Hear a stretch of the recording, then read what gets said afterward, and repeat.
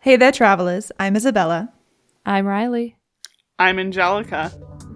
And this is True Crime International.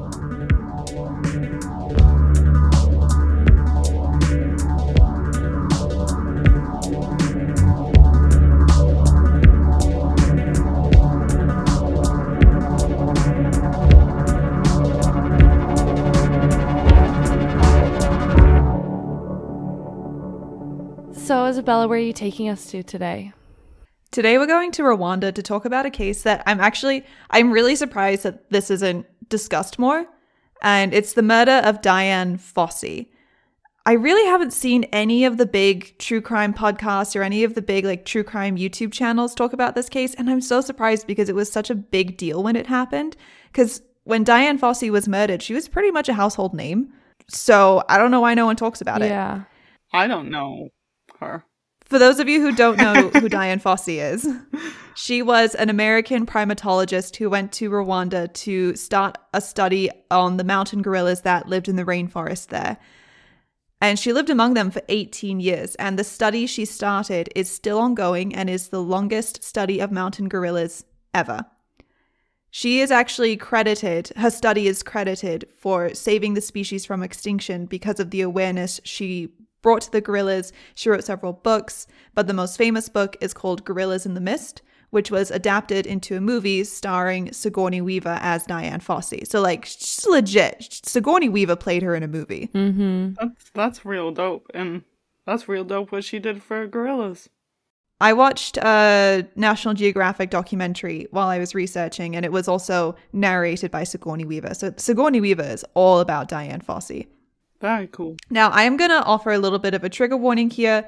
We are going to be touching on the subject of poaching in this episode, which honestly, some of it's really upsetting. I did cry while writing this script. So trigger warning now, and I'll give a bit of a warning later on as well when we get into that part of the story. But it is difficult, and if that's just not something you can do, skip this episode. So Dian was born in San Francisco, California on January 16th, 1932. Her mother, Kitty, was a model and her father, George, was an insurance agent. But when Dian was just 6 years old, her parents got divorced and her mum remarried the following year. It was really tough on Dian, though, because not only did Kitty prevent Dian from seeing George, her father, but her new stepfather, Richard, was just a pile of human garbage. He never gave Dian any affection. He never treated her as his own. He was a strict disciplinarian, and he wouldn't even let Dian eat with him and Kitty at the dinner table. Okay, so Richard was dick. You're telling me. Huge dick. He was just huge dick. Richard was a huge dick with, I imagine, a small dick. Because this is some small dick energy, honestly. Mm-hmm. So because Dian didn't really have any emotional support at home, she kind of turned to animals. Her love for animals bloomed when she was 6, the same year her parents got divorced, because she found acceptance with animals. Her first pet was a goldfish whom she loved dearly, and then she soon began riding horses after that. That goldfish thing is precious. That's so cute. Just a little fishy. After high school, Richard encouraged Dian to go to business school because he himself was a businessman, and Dian just went along with it. She was like, whatever. But the following summer, when Dian was 19, she spent some time on a ranch in Montana riding horses, and it really rekindled her love and passion for animals. So she said, fuck you to Richard, and instead enrolled in a pre-veterinary program at the University of California, Davis. Claps for Dian. Love it. Mm-hmm. Dian knew that she wanted to spend her professional life working with animals, but Richard didn't support this, and so refused to give her any money for school unless she studied business. But since this was the 1950s, Dian was able to afford her tuition by working part-time at a discount department store. Imagine that. Cannot relate. I worked 3 jobs through college, and I still graduated with debt. Yep. Dian also did some work in a lab, and she also worked as a machinist at one point too. But she didn't have to do crazy hours working in order to afford college because it was the 1950s and you could buy a house for 6 blueberries. And 1 paperclip. 2 if it was a fancy house. Just to keep your papers together. Yeah. So even though Dian was overall a pretty good student and certainly had a strong passion for working with animals, She really struggled with the scientific part of her degree program, specifically chemistry and physics, and she actually failed her exams at the end of the second year, which meant that she wasn't allowed to continue in the veterinary program and she had to leave it. Aww. So she then left UC Davis and transferred to San Jose State College, where she studied occupational therapy. She was also in a sorority, which this is not important whatsoever. I just have a really hard time picturing Dian Fossey in a sorority. Those things do not mesh in my brain. When I was a freshman at U of M, I was like, maybe I'll do that. And then everyone else in my dorm hallway was doing it, and I was like, maybe I won't do that. Wow, I cannot picture you in a sorority. You would have killed everybody. You would be doing an episode on me for killing sorority. The sorority slayer. Oh God. Sororities, no offense if you were in one, but sororities really just are like a cult to me. They just seem like cults. Yeah, I mean, there's some really good sisterhood and relationships that comes out of them. I just some type of people don't fit, and I am one of those people. I never would have fit. I never even lived on a university campus because I was like, there's no way I'm going to get along with anybody. Oh here. yeah, I made hardly any friends in college. Yeah, I didn't live on campus either. So Dian graduated with a bachelor's in 1954, and she got to work immediately in the occupational therapy field, interning at a few hospitals in California and working with patients who had tuberculosis. Imagine graduating from university and immediately getting work in your field. Can't. That was a good enough job. You could sustain yourself. You're set. Now you have a job and you can work that job for the rest of your life. Exactly. I just cannot relate to this. No. Me with 3 degrees after my undergrad and being like, wait, what jobs do I get in any of these fields? We make $40 a month doing a podcast, split 3 ways. It's okay. I'll be a librarian soon. It'll be golden. So Dian was still riding horses at this time, and she was actually a prize-winning equestrian. So she decided to move to Kentucky in 1955 so she could spend more of her free time riding horses at a higher level. And for our non-US listeners who might not know, Kentucky is home to the Kentucky Derby. So horseback riding there, equestrian, everything is really, really big. And if you're big with equestrian stuff in the US, that's a really great place to go, especially if you do it on a prize level, I guess. I'm not an equestrian, but this is just my understanding. My sister did equestrian, but I still can't give you an answer. I just know that she did. So being the 1950s, again, Dian was able to get a job in her field pretty much as soon as she moved, and she began working at a children's hospital in Louisville. While she was working at the children's hospital, she made friends with a woman who went by Gainey. Her name was Gainey Ford, and she worked as a secretary to the hospital's chief administrator. She was also married to one of the doctors who worked there, and they actually had a farm together. And Dian spent a lot of time at their farm and helped out with the animals. She loved it because it was animals. She just wanted to be around animals. And she became really close with the Fords, and for the first time in her life, she felt like she had an emotionally supportive family, which was something that she had desperately missed growing up. So were they quite a bit older than her? I don't know. I don't know how old they were. Okay. So the Fords, like Dian, had a huge love for animals, and in 1962, they invited her to go with them on a trip to Africa to tour a handful of countries and admire the wildlife. And Dian, she desperately wanted to go, but she couldn't afford it, and she had to turn down the offer. But this lit a fire underneath her, though, and she became so determined to go to Africa that she started saving and borrowing money as much as she possibly could in order to be able to afford a trip to Africa. And by 1963, she had borrowed $8,000, which was 1 year's salary. And I was like, wow, $8,000? That's not a lot of money. I calculated the inflation, and that is equivalent to nearly $69,000 in today's money. So girl was making good money. Yeah. But also, what kind of trip costs $69,000? Yeah, that's very expensive. Also, this is what makes me so mad. Someone older than me is when I was your age, I only made $20,000 a year and I bought a house. And I'm like, your $20,000 is $80,000 now. Okay. Do the math before you say shit to me. My favorite, I found an inflation calculator on the internet a little while ago, and I love just calculating inflation rates and just being like, wow, if I had $10 in the 1950s, I could have bought a car. I'm going to use that phrase whenever I don't like what someone said to me. I'm just going to say, do the math before you say shit to me about everything. Do the math before you say shit to me. I like Someone that. disagrees with something I'm doing in life. Do the math before you say shit to me.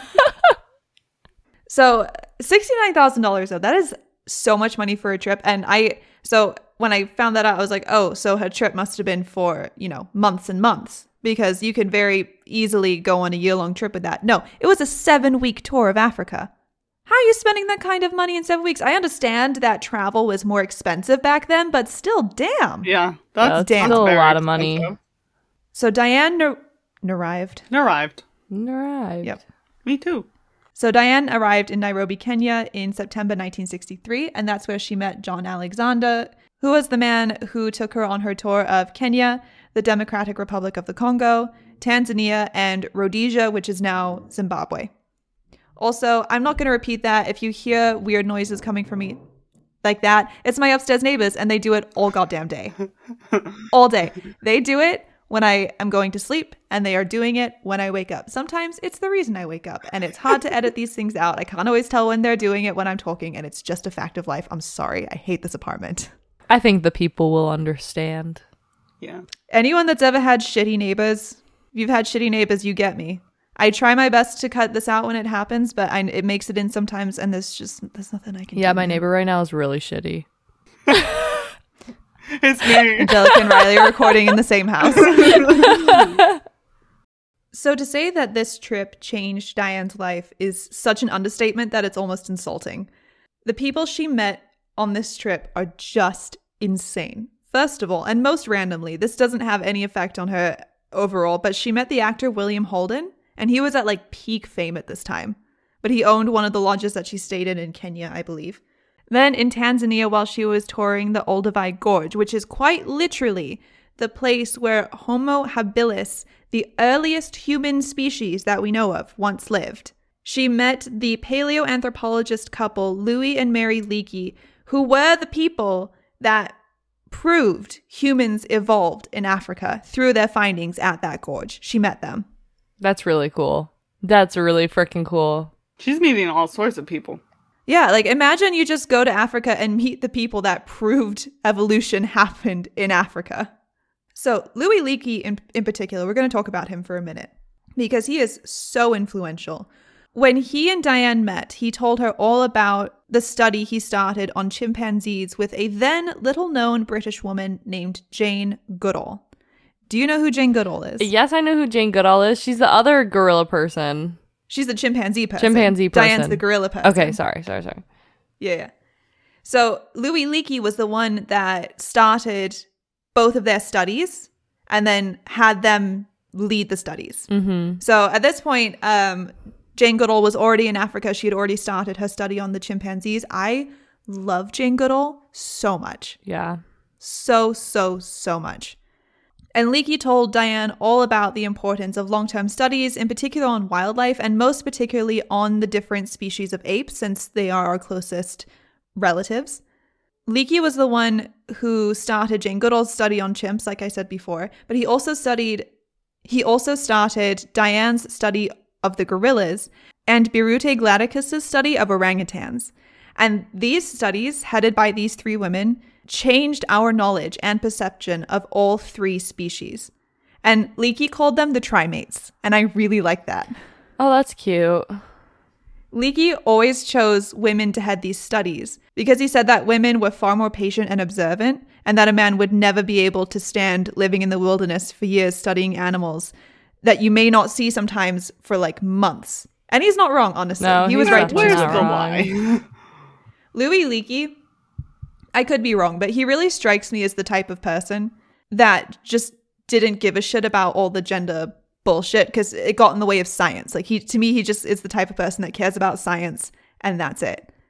And clearly he knew that women were very much capable of doing great science because his wife was a paleoanthropologist with him. So I stand Louis Leakey. Me too. Anyway, Diane's meeting with the Leakeys was super influential in her life, but during her time with them, she actually broke her ankle, and she recovered at a hotel in Uganda where she met Walter Baumgartel, who owned the hotel and was a huge advocate for the conservation of mountain gorillas. She also met Joan and Alan Root, who were Kenyan wildlife photographers, and they let Diane stay behind their campsite. And it was there that Diane saw wild mountain gorillas for the first time. And like, that was it for her pretty much. Like, it consumed her. So after her trip, she went back to Louisville and started to pay off her debts. But she also wrote about her time in Africa for the Courier Journal in a series of articles. And a few years after she got back, Louis Leakey happened to come to Louisville to do a lecture. He was like touring the US, giving lectures at different universities. And Diane went to go see him to show him her articles because she was really proud of them. And he remembered meeting her a few years before. And he was so struck by her passion that it was then he first suggested the idea of her heading a long-term study of mountain gorillas, much like Jane Goodall had been doing with chimpanzees. And the thing with the primates is that none of them had any formal training in the fields they ended up working in. Like, Jane Goodall did not go to university. And we know that Diane, she wasn't a veterinarian. She did occupational therapy. The reason they were selected is because they all had one thing in common, and that was an unrelenting passion and love for animals. And that's the biggest thing, because you could have all the training in the fucking world, but if you don't have the passion, the true, like, to the core passion for the animals, you're not going to put up with living in the rainforest for 18 years. Yeah, exactly. There's no way. That's so interesting. And this is why they were personally asked by Louis Leakey to do the studies, because he was the one that started all the studies, because he was a name, he was able to get funding. Yeah. And if he backed them, then people would give funding. And like, he was getting funding from National Geographic. This dude is legit. Yeah. Diane obviously said yes to the offer. And while Leakey was collecting the funding for the study, she used the time to leave her job and take some courses in Swahili and primatology.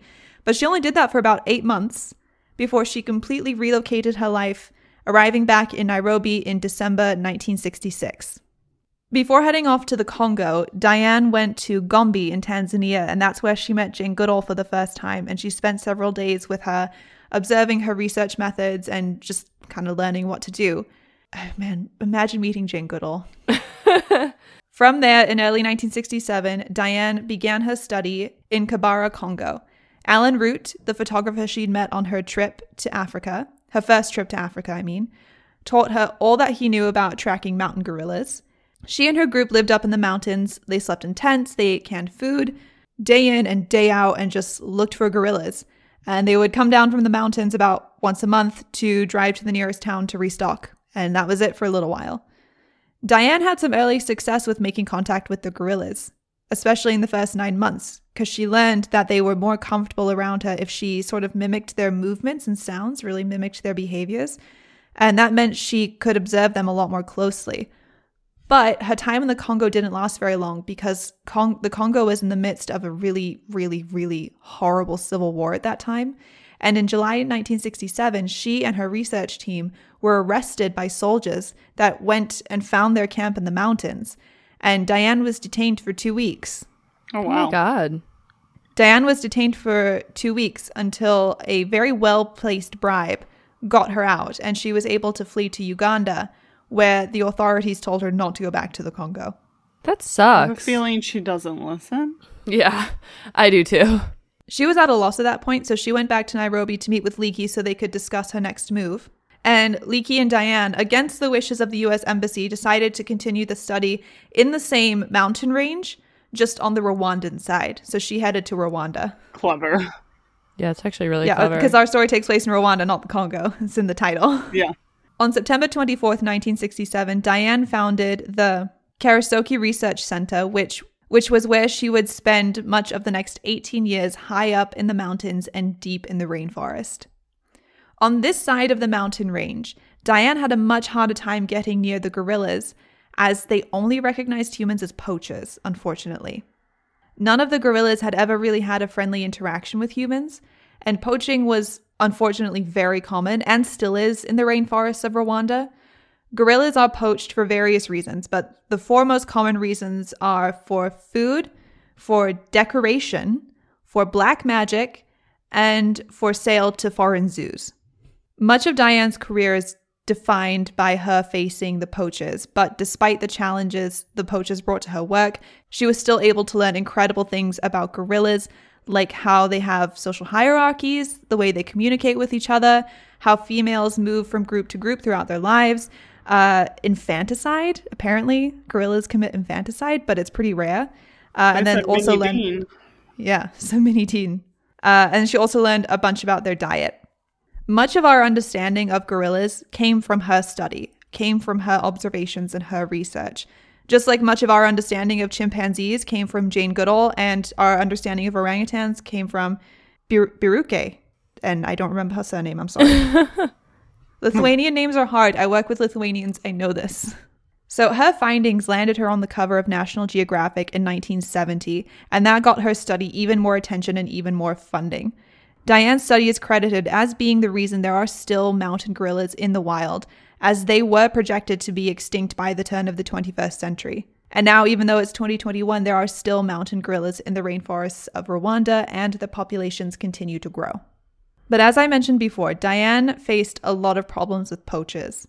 However, there is a lot of gray area in this part of the story. While I'm not here to defend poaching in any way, here at True Crime International, we want to be able to discuss and acknowledge as much of the story as we can from as many angles as we can. And if you research Dian, most of what will pop up on the first pages of Google or YouTube, and I mean, they're the same thing, but it's articles and videos really just singing Dian's praises, discussing the importance and the significance of her work, and a few things here and there about her death, which obviously we'll talk about later. But the harsh realities of how she treated the locals, it tends to be swept under the rug. But we should be able to discuss the incredible work that people did in their lives while also acknowledging the bad shit. Mm-hmm. I mean, Disney fucking sucked. He was a terrible human being. Yep. So was Coco Chanel. So was Gandhi. So was Mother Teresa. Henry Ford. Henry Ford. I want to definitely slap the shit out of them. But be like, thanks for this, but also get it together. It does no one any good, though, to focus on one side or the other. We shouldn't only focus on the bad things people did if they did good in their lives also, but we shouldn't only focus on the good things people did in their lives if they also did bad things. We need to be able to talk about both. Mm-hmm. Word. In one article that I read about Dian, it talked about how protective she was of her research center, going so far as to shoot roaming cattle in order to keep outsiders away from her camp. In the documentary I watched about her, and this was a National Geographic documentary, and so they have every reason, because they fund the research, they have every reason to protect her legacy. They discussed her, quote, unorthodox methods of dealing with the poachers by putting on a Halloween mask, one that might make the locals think she was a ghost or a witch, and jumping out of the rainforest at the poachers and chasing them away, trying to make them scared of the rainforest so they won't want to go in. Mm-hmm. And I mean, that's not great, but shit, compared to the other stuff that she did, which I'm going to talk about in a minute, that's just no big deal whatsoever. But also, okay, I understand the poachers, not wanting them near the camp, but I feel like having cattle near the camp is kind of the natural environment that she's in, and messing with that could have skewed data with the gorillas. So, I mean, when I say cattle, I don't just mean a random cow in the wild. These belonged to somebody. They were part of a ranch somewhere. Okay. See, you didn't. I gotcha. Sorry. I thought you just meant wild cattle, and I'm that seems like something you would want to learn about in the interactions with gorillas. No. Not wild cattle, cattle that was clearly part of some kind of ranch. Gotcha. But if they got too close to her camp, she would shoot them. Okay. Yeah, that's a little crazy. But all of this is only one part of the picture, though. She didn't just see the poachers as the enemy, but pretty much all people from local communities, if they weren't already part of her research team, that is. So, I really don't like this part. In a letter written by Dian in 1976 to fellow primatologist Dr. Richard Wrangham, that's it. Dian detailed how she physically and psychologically tortured a poacher she had captured near the research center. She said, and she wrote this. I'm paraphrasing, but she wrote this down. She had stripped the poacher completely naked, tied him to the ground where he laid spread eagle before whipping his genitals with nettles.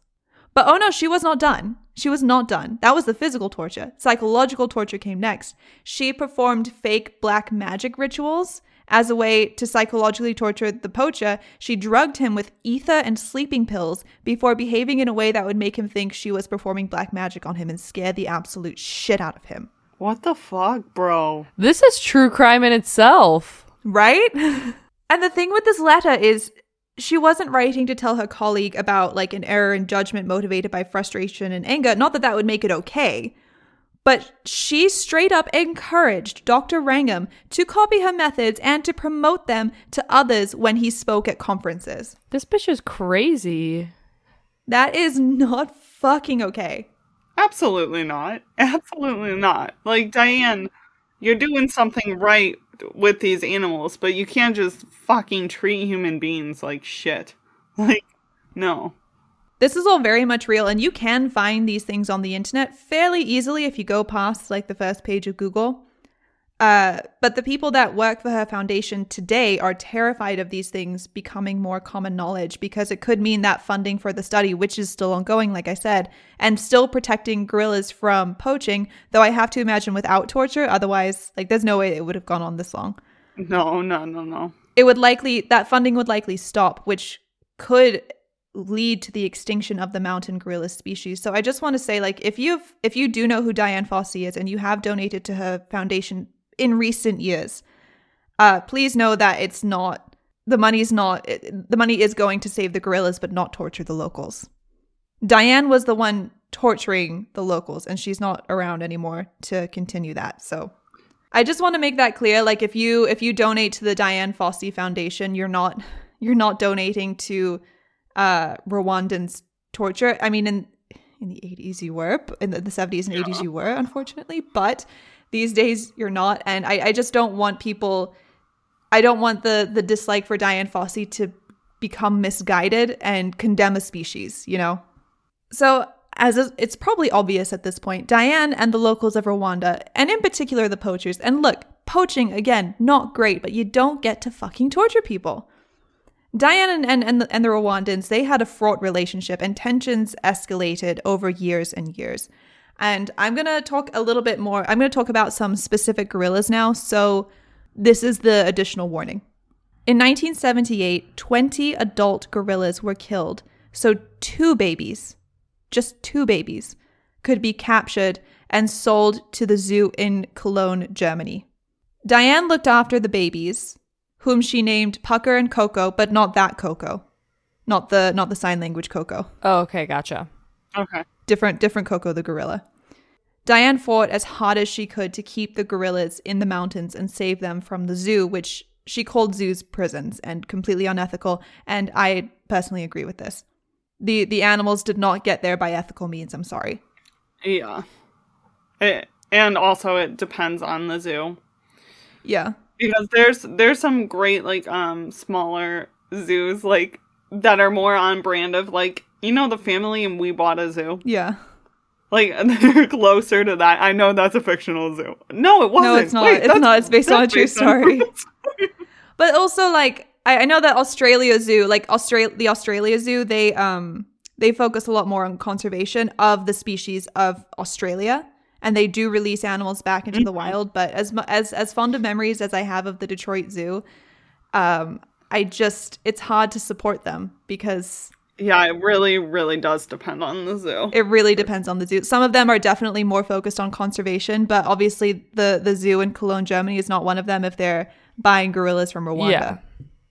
And 20 adult gorillas were killed for these 2 babies. And the babies ended up going to Germany and they died 9 years later because they were not able to adapt to a life in captivity. Especially when the people who are keeping them captive aren't even trying to give them the best life possible. Exactly. And like, man, this part of the story, I want to like Diane so bad. I want her to be like Jane Goodall so bad because she did do wonderful work for these gorillas. But I mean, shit, you can't torture people. It's not okay. No. The most famous gorilla Diane ever became close with was an adult male that she called Digit, because he was missing a finger, and that is the best name ever. That I is love the so name Digit. cute. Very clever. I am going to name an animal of mine, some pet later in my life, Digit, in honor of Digit, because oh my god, Digit was the sweetest and gentlest soul.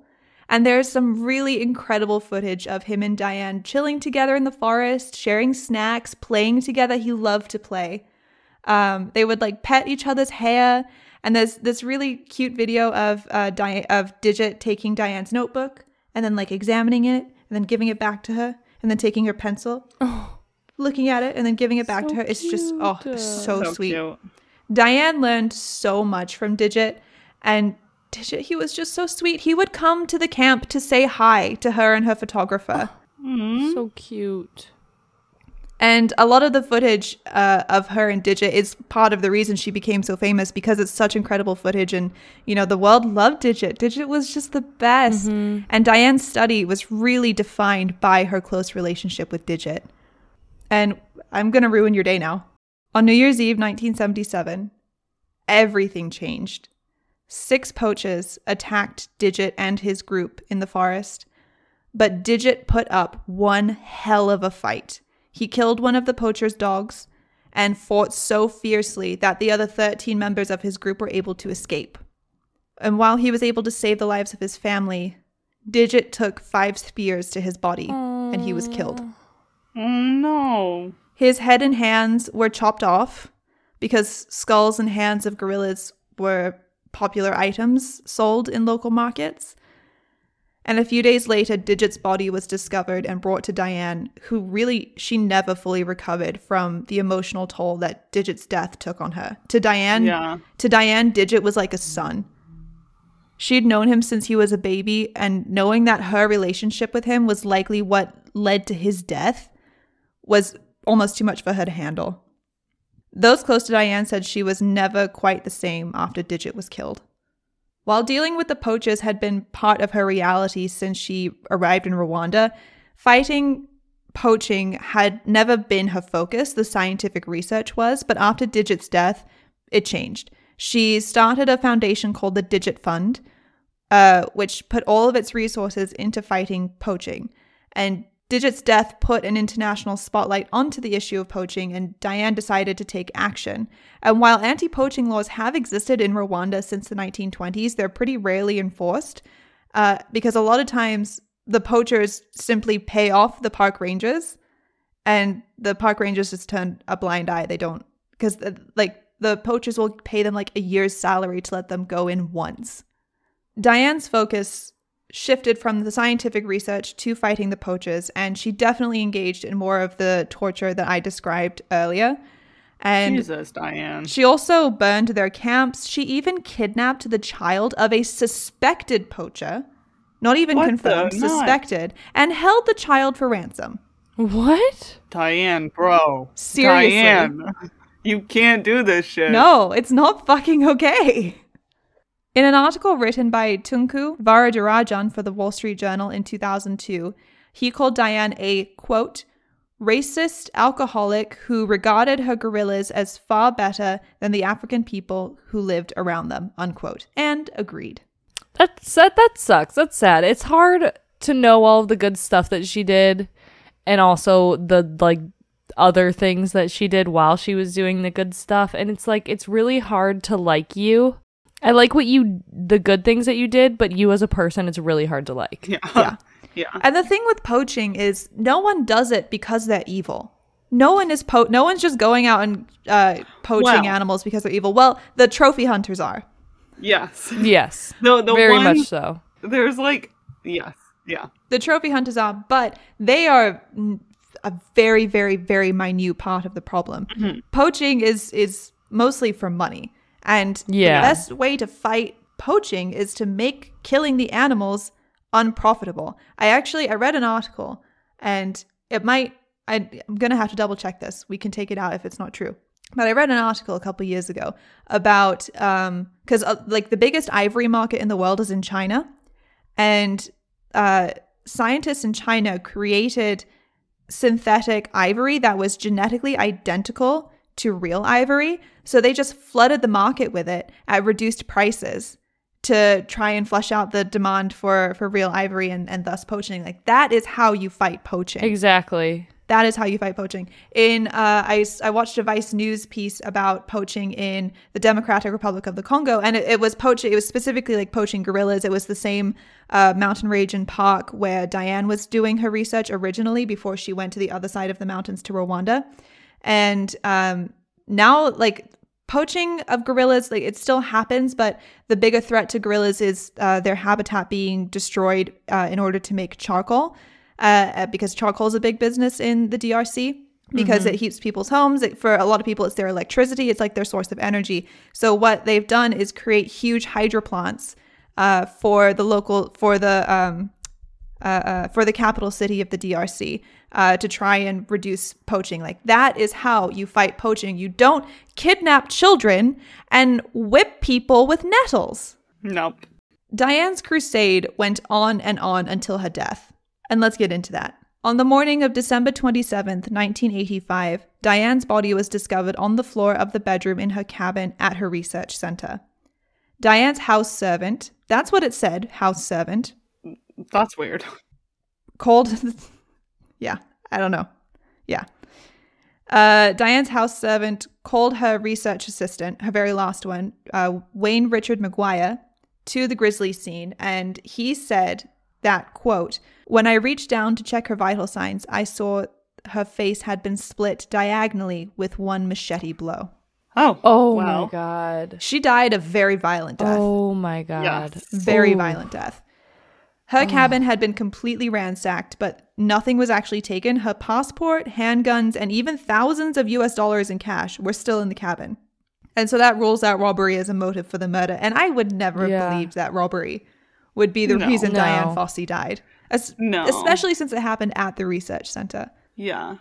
After Dian's murder, her entire research team was arrested by the Rwandan authorities, which included a local named Emmanuel Rabelakana, who had been hired to the team as a tracker, but was later fired for allegedly attacking Dian with a machete, according to court documents. However, Emmanuel never had a trial because he was found dead in prison after having apparently hung himself. But there could be more to that. We don't know. Yeah, I just feel like if he had attacked her with a machete previously, a lot more people would have said something about it. I don't know. Yeah, I just don't really believe it because, like, that's all the information I really have about it. And I don't know.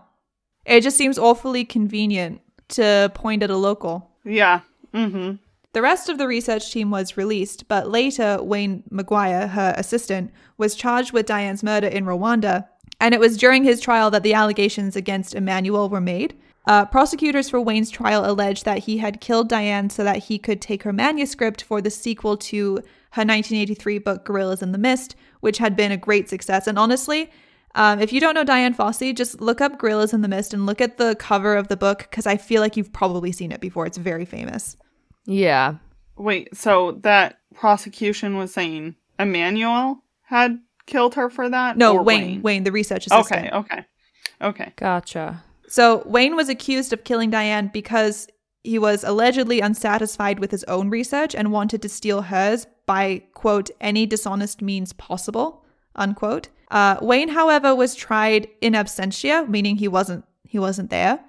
And so he just went back to the US, where there's no extradition agreement between the US and Rwanda. So he never returned to Rwanda, and he can't because he was actually found guilty and sentenced to death by shooting. So, but at the same time, I don't really know if I believe this because there's no real evidence that points to Wayne being the murderer. I don't know. Like, he could be. He definitely could be. But I don't know what evidence they used against him at the trial. I don't know if this was all just hearsay. Particularly with him being dissatisfied with his own research. Like, how do you prove this? How did they prove this? I don't know. How old was Dian when she died? 50-something, 55? Okay. Something like that. I feel like there's a very real possibility that she could have been killed, considering it was so violent, because she was a bad person and someone was mad. There are other theories, obviously, because no one really knows who did it. Everyone has their own theories. The most popular theory is poachers getting revenge.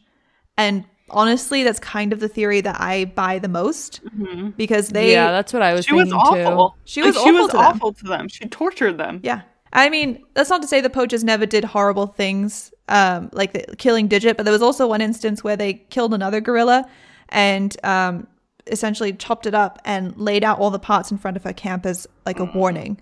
That's fucked up. Ew, that is really fucked up. And actually, you can find the pictures of it. It is fucking terrifying. Oh god. It is fucking terrifying. It is really freaky. But she still fucking tortured people, burned camps, and kidnapped a child. Yeah. Yep. No. Yep. So I personally think it's more likely to be poachers because shit, she was just a horrible person. There's also a theory that it was gold smugglers because there's this rumor that she had this like potentially damning video of them, which would explain the ransacked cabin. Oh, if they were only looking for a video, Yeah. you wouldn't know that it was missing. Exactly. Like if they're looking for a video, like that would explain why they didn't take, any of the cash or anything. They just wanted the video. So Yeah. that could be true as well, but no one knows for sure if that video actually exists. So it's just a theory. But who really knows? No one except the person that killed her, because no one was ever really brought to justice. The only person ever tried was Wayne. And he was given a sentence, but because he went back to the U.S., he's fine. After Diane's death, the Digit Fund was renamed the Dian Fossey Gorilla Fund International, and her research center is funded by the foundation to this day as the study of gorillas is ongoing, and the population of the mountain gorillas has been increasing steadily since the 1980s thanks to Diane's work. Though, as mentioned, her methods of dealing with poachers was absolutely horrible. So, the good and the bad here. Yeah. I really wish they kept it as the Digit Fund Me too. instead of the Dian Fossey Fund because Then it's more focused on the gorillas. is a good little dude. Digit Yeah. was the Whereas best. Diane sucked. Diane really sucked. So Diane's original camp was completely looted and destroyed in the 1994 Rwandan genocide, in which 800,000 people were slaughtered in just 100 days. Oh my god. And then the unstable few years that followed it also didn't help her camp survive either. Which I've actually considered covering the Rwandan genocide for this podcast before. So let me know if you'd be interested in hearing about it, because it is just such a wild story. This episode is a huge bummer. So I want to end it on a bit of a more on a higher note. And I'm going to just talk a little just for a minute about the country of Rwanda. Because as a country, they have improved so much since the genocide. A lot of people who remember the genocide still think that Rwanda is still super dangerous, and it's not. It's actually the second least corrupt country in Africa. It has the 15th fastest growing economy in the world, and its capital, Kigali, is one of the cleanest cities in the world. It actually has a ban on single-use plastics and plastic bags, and they also have a mandatory community cleaning day on the last Saturday of every month for all able-bodied residents of the city. That's really cool. That's really Imagine cool. taking care of your environment like that. Yeah, and apparently, right? People are like the residents of Kigali are apparently really happy to do it because it keeps their city clean, and who doesn't like to live in a clean environment? And it takes like such little time. Yeah. That why not do it? Yeah, I saw a thing that said, people will make a day of it. Like they'll meet up with their friends, kind of claim an area, clean it up, hang out, and it's nice. And it's Rwanda is quite literally on its way to becoming the Singapore of Africa. That is actually their goal. And they still have plenty of problems. Don't get me wrong. You can point out a billion problems within Rwanda. But I just think it's nice that they have made so many strides, such big strides in the last 25 years since, all these horrible things happened. And so we're ending on a higher note because go Rwanda. I would actually really like to visit Rwanda. I would like to visit Kigali. It looks like a really cool city. And that's it. That is the story of Dian Fossey, a horrible person that did wonderful work. Why is there so many people like that? I know. Jesus, just be good people and do good work. That's all. Anyway. Riley, what's your question? I'm gonna take it out. But the Rwandan genocide, was there a movie made about that? Yeah, Hotel Rwanda. It's really good. Yes, I watched that in high school. Yeah, with Don Cheadle. I don't know who that is, but sure. Riley. I just got a notification. I don't even remember setting this reminder. It says, send Riley believes pictures. Believes.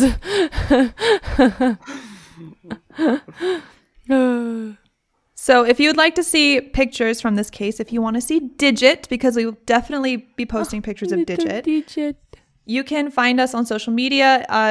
Instagram is at True Crime INTL, and then we also have a Facebook group, which is super fun. It's just True Crime International. You can find it, join us over there. If you're listening to us on Apple Podcasts, please leave us a 5-star review. We really appreciate it. It really helps boost the show. And if you have an extra $5 a month and are enjoying the podcast and want extra content, we do have a Patreon, one level, like I said, $5, and you get 3 bonus pieces of content a month over there. And that's it. That's all I've got. Yeah. Thanks for listening. We hope that you learned something new. I sure fucking did. And we hope that you've enjoyed your stay here at True Crime International. Bye. Bye. Bye.